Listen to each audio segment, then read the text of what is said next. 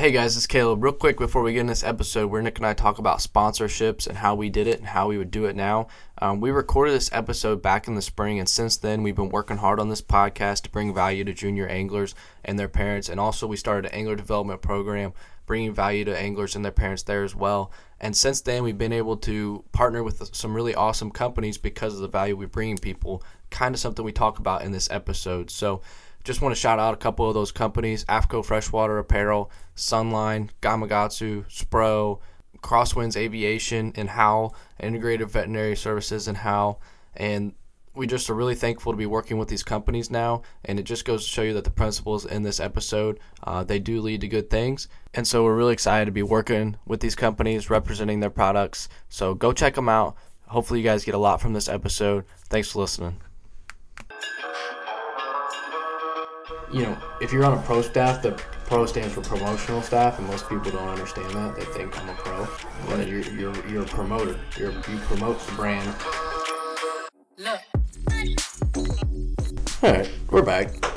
Yeah, let's talk a little bit about the sponsorship game, maybe, and what we've seen and what we experienced and what maybe the mistakes we made and maybe how we would recommend going about it. Because I know being older and hopefully to the people who are listening to this, the younger generation coming up, or anyone really, you can take something from this because we've been there and kind of went through it. And I've had sponsors, and I've had jersey patches, pretty much what they are, and all that good stuff. So, you know, I don't know, kind of break it down for us, Nick. What's your experience with sponsors, and how did it go, and how do you approach them? And you know, and when I was younger doing the youth stuff, I think I was really anxious to get into, like, man, I got some cool sponsors, and I've got this guy and this company, and I don't think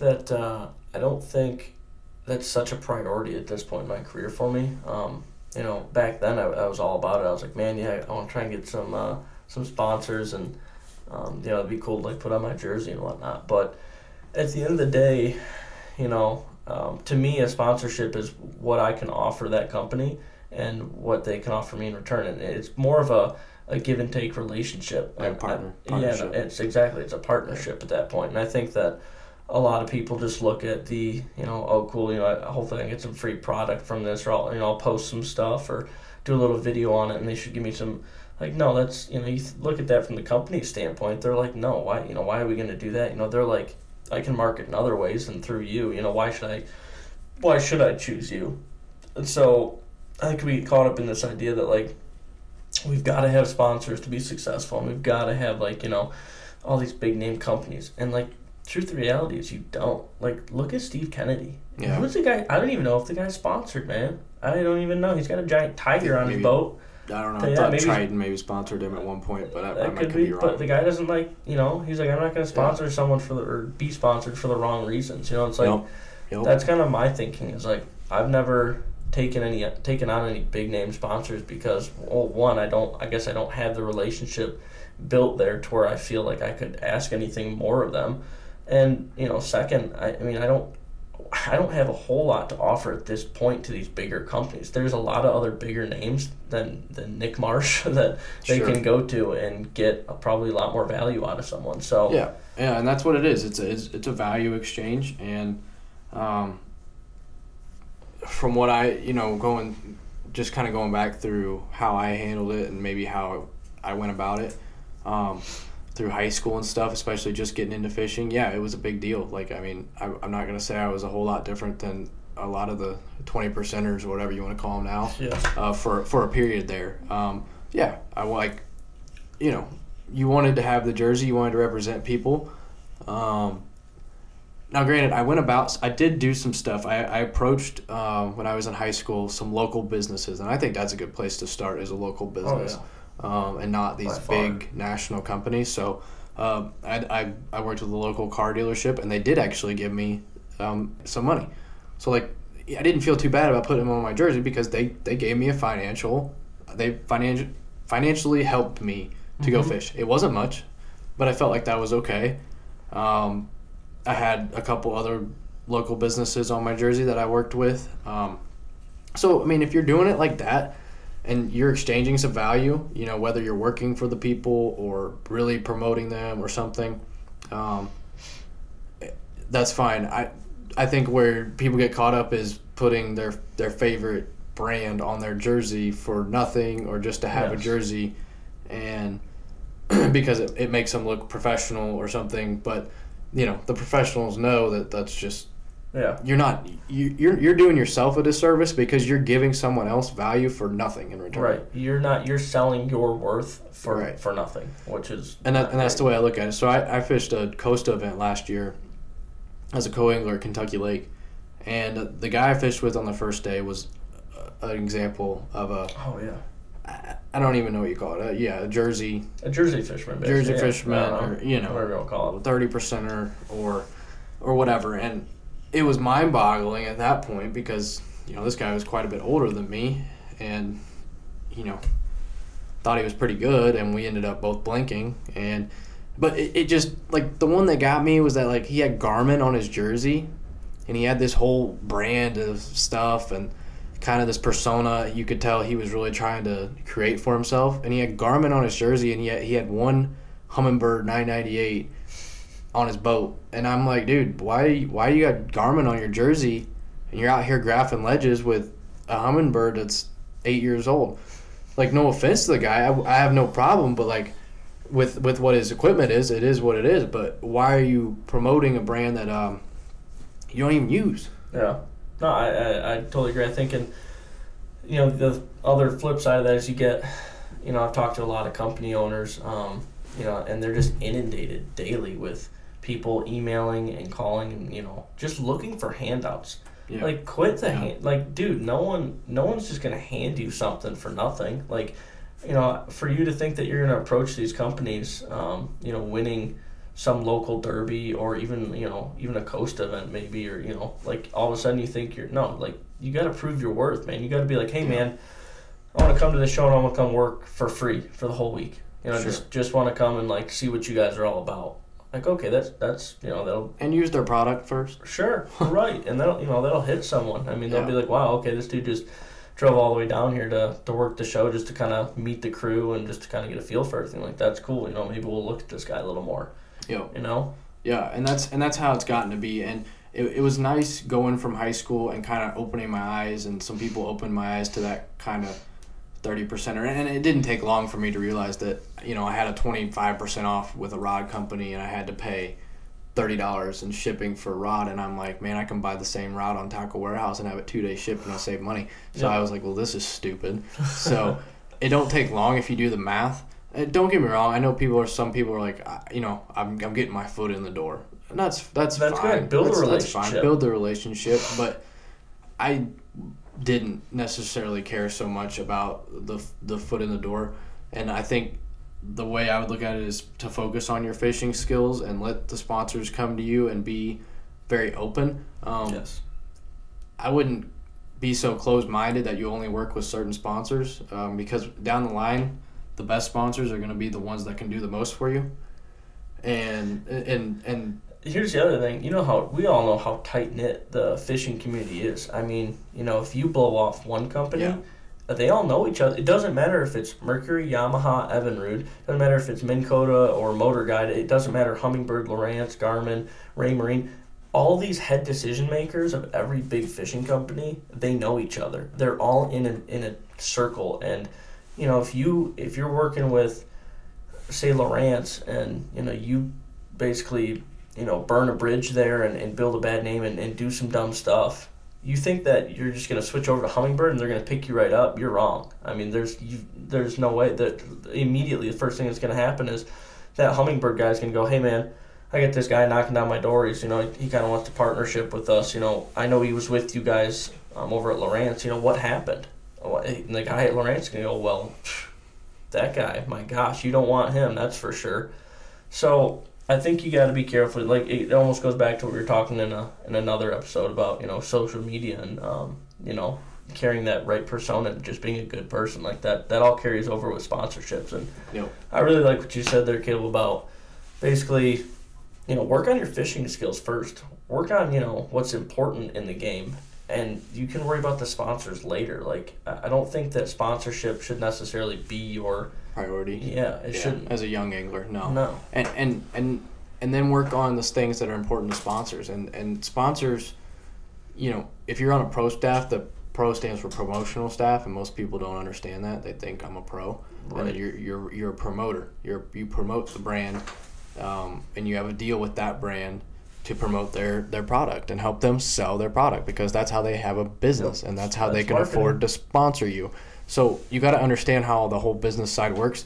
So, if you're good at selling, that's what I would say. I would say work on your salesmanship, work on your selling and your customer service, because that's a lot of value to a company. And for the young kids today growing up with social media, it is important to have a good social media brand if you're going to pick up good sponsors, because you can reach a lot of people. I mean, Yeah, it's like you said, it all kind of comes with it. Like those sponsors will come. You don't have to push the envelope there. They'll come in time. But yeah, I mean, it takes time to cultivate these things into something that's worthwhile. I mean, you've got to put in the time. You can't just look for that handout. And so show season's coming up here, obviously. Yeah. I don't know if you plan on going to any or not, but so basically, if you were to go back and you were just a high school angler, and you didn't have a lot of connections like you do now, how would you kind of approach these shows and these companies? I mean, I think that's a big thing nowadays. I think we get a lot of questions from young guys like, all right, well, listen, I am only in this, local tournament trail, and I'd like to start the high school stuff and, kind of make a name for myself. But how do I approach these companies? Like, what can I do to, show some value, Yeah, I mean, if I went back now and would do it all over again, and I really wanted to work with a certain company, obviously I would try to be around them as much as possible and try to show them who I was, not in a very in-your-face way, but if I'm at a show and I like this local company, I want to be in their booth. I want to be talking to them. And maybe on top of that, I just want to start picking up some of their baits and talking to other people that are looking at the baits about their stuff.